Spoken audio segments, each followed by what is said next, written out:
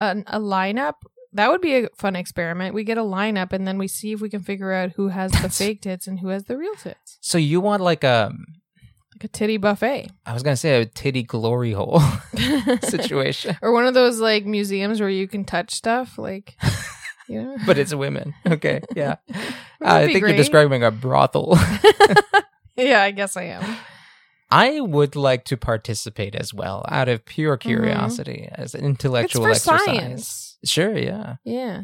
It's just a scientific. Yeah, it's like track it. See how many, what percentage of men or women coming through this tit exhibit can tell the difference. Oh, that would be very interesting. Actually, that could be like an art. It's like a few aren't even boobs. It's just like bags filled with water, and it's like 2 or 3 people are like, "Oh yeah, definitely a real tit in there." We could put a sex doll in there and see if they can tell. Yeah. Now your sex doll's breasts, they're very firm. Are too firm. They're too firm, way too firm. But your pussy tits, disembodied boobs. Yeah, she's got some nice jiggly tits. Are very jiggly. And I want to say, if you put like a bra on it or something, and I squeezed it blindly, I could tell they weren't yours. But would I be able to tell they weren't someone's? Yeah, I don't know.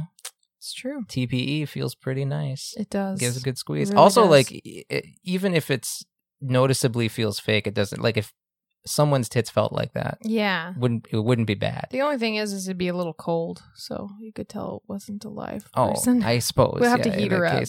We use a hair dryer and just heat her up. Yeah.